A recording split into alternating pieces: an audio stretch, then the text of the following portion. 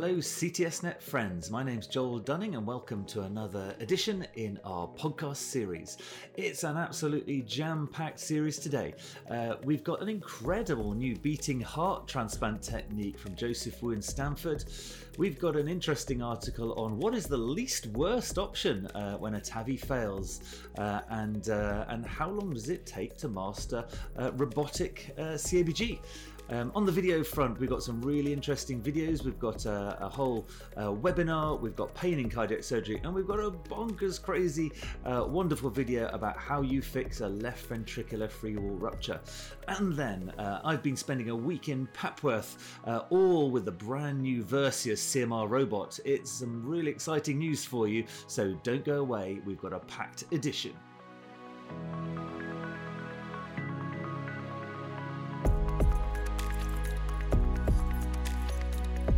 So, thanks for tuning in. What a packed edition we've got today. And the thing that really struck out on new papers today for me was this wonderful paper on the first beating heart transplant by Joseph Wu. Joseph Wu is an amazing person. He's the Norman Shumway Professor of Cardiac Surgery at Stanford. What a huge set of boots to fill, but he has filled them plus. He really is a wonderful clinician and scientist. I met him in Australia actually at the Hobart annual conference there, and he just blew us away. He was a total star. And in the JTCVS Techniques this March 2023, he has published just the most phenomenal video. So what's the problem?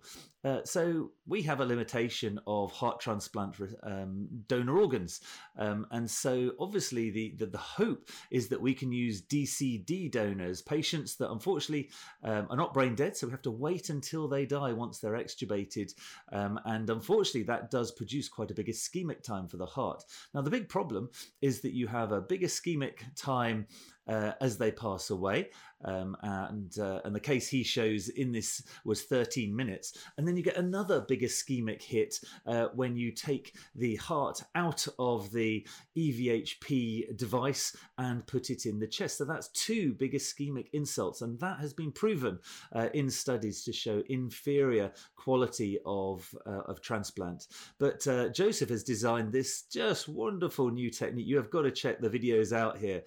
So what he does, he shows us a technique where, we had 13 minutes of ischemia time. Then he explants the heart, puts it in his ex vivo heart perfusion device, which was the Transmedics organ care system, and then he brings it across to his hospital. But this is where the magic happens. So he then, while it's on the rig, he then cannulates the aorta and cross clamps and starts perfusing it with blood from his bypass circuit. So he's there with his recipient. He has a special modified circuit so that he can then start perfusing the heart with the new recipient's patient's blood. So the heart starts beating. So it starts beating, he takes it off the rig, and then he stitches it in beating. So really interestingly, he puts pacemaker wires on the heart, and he starts to take over the heart rate and tries to bring it down to about 60. And then the video shows him suturing in the left atrium, suturing the aorta, then taking two cross clamps off the donor and recipient, and then starts perfusing it, where he then continues the IVC, the pulmonary artery, and SVC. This reduced the ischemic insult quite significantly with this recipient, and is really an exciting future for heart transplant. So well done, Joseph Wu, star of the future, guaranteed nailed on future president of the AATS and STS and everywhere. So keep a lookout for him. What a star. So the second thing we selected for you was this rather interestingly titled article, What's the Worst Redo Option After TAVR? So this combined two really interesting articles. One was from Shinichi Fukuhara at the University of Michigan, Ann Arbor, and this was both published in JACC Cardiovascular Interventions. The first article looked at the STS database in redos after TAVR failure, and the second one was by Gilbert Tang from Mount Sinai, and this was called the Explant to Redo database. And looking at both of these articles, it sought to answer the question of, if you have a TAVR failure, what do you do next? Do you do another TAVR? Do you do a TAVR then an open AVR? What is the safest and what is the most dangerous? So, and the thing that stood out to me was the STS database. They'd found 31,000 aortic valve replacement procedures in patients that had a previous TAVR. And that is a huge number. And so 1,000 after previous aortic valve replacement. So 1,100 had previous TAVR, a transcatheter AVR, and 600 had a normal aortic valve replacement and then a TAVR because it had failed and then needed surgery. And then 29,000 had just a normal aortic valve replacement and that needed fixing, obviously all biological valves. So now this was the crazy thing. So in these 1,100 patients that had a transcatheter AVR and then needed open surgery, 17% died. 17% mortality in the STS database. That is unbelievable. That is just so high. So in the patients that had a normal aortic valve replacement and then that needed repairing with another open aortic valve replacement, it was only 9%. So your mortality is half if you're explanting a normal AVR compared to a TAVR. Now, I wonder, I guess if you've done some TAVR explants as an open surgeon, you probably really truly understand how horrific it is to take these things out. The wires are everywhere. It's near the coronary ostia. They're designed to never be taken out, aren't they? They're just so much more difficult to take out than an open AVR. But this really is an amazing statistic. Now, they also say that less than 0.5% of TAVRs actually ever need to be redone. So this is a small group, but this is really important because this means that you really have to consider which patients receive a TAVR, because you do not want to do an open AVR on these people, with such a high, nearly 1 in 5 mortality. The second study they showed was the explant to redo registry, and it wasn't so different really. It really backed up the findings of that. They said at 30 days the mortality was 13% if you did an open AVR after TAVR, whereas it was 3% if it was just open AVR then open AVR. So amazing really, and I think this is really important. It really does highlight how important it is to plan the future procedure, even if it is just for 0.5% of patients.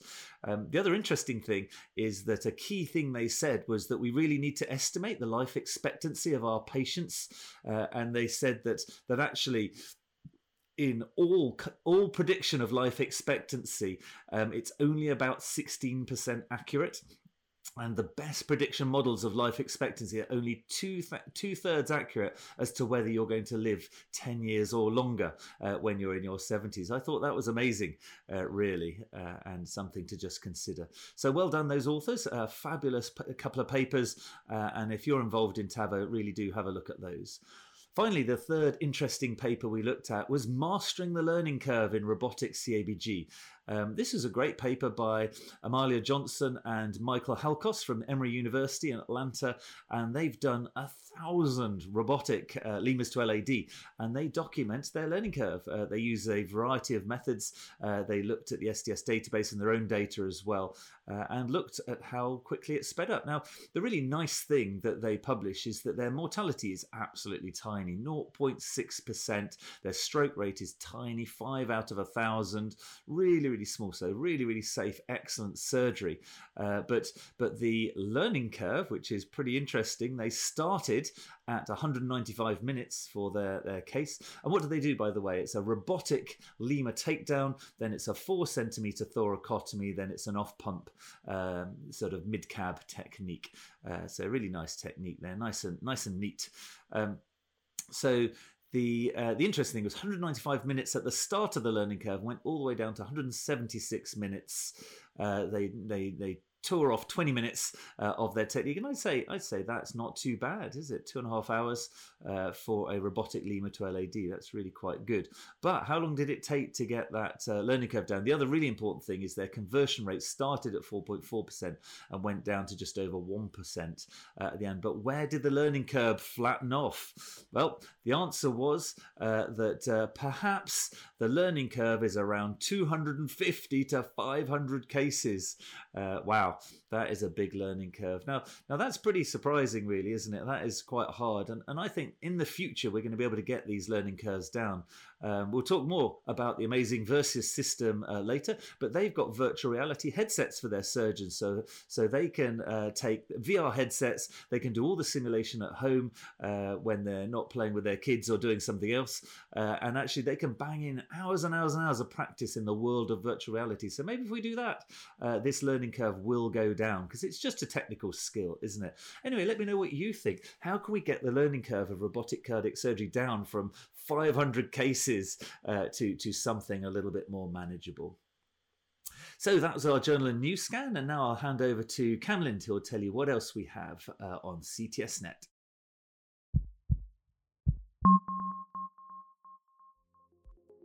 Will you be at the 103rd AATS annual meeting this weekend? Come visit CTSNet at booth 130 to meet the staff and ask questions, get an exclusive preview of our new website, and pick up some fun giveaways. CTSNet is the largest network of cardiothoracic surgeons in the world, and we would love to meet you all in person.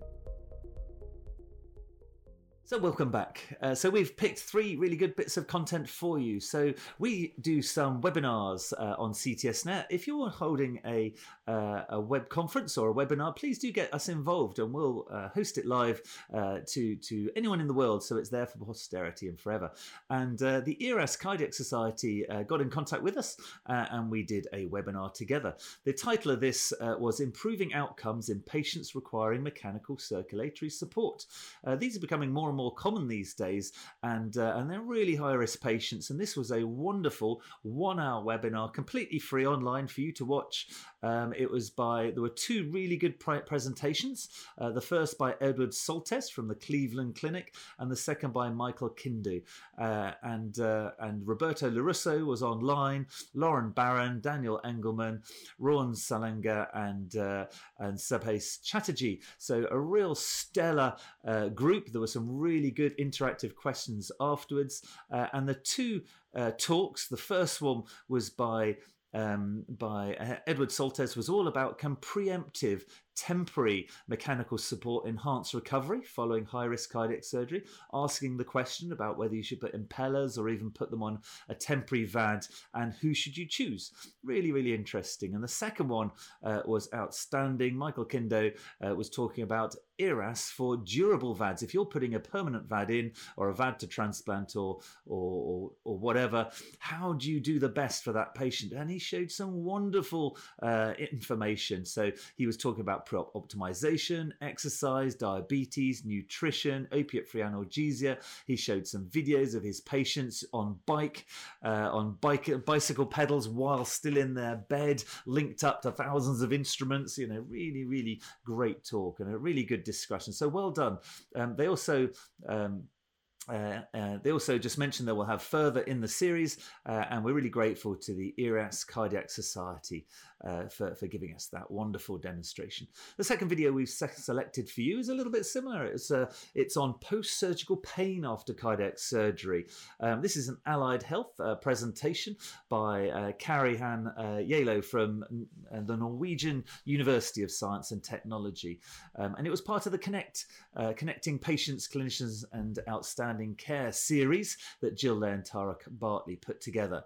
It was really good. It was all about multimodal analgesia, opiate-sparing analgesia, CBT, and getting the patient to understand the pain they're going to have after surgery. They even touched on music, massage, and acupuncture after surgery. We actually have an acupuncturist on our service that gives acupuncture after cardiac surgery. It works.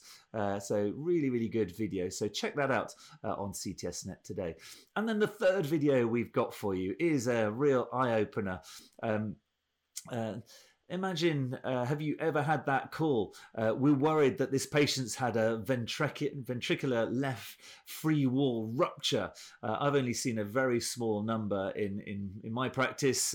I've seen a lot of them not make it, but this was a really successful video by Jad Malas, Dominic Megner, Joe Chikwi from Cedars-Sinai Medical Center. And they document a really young patient, 53 years old.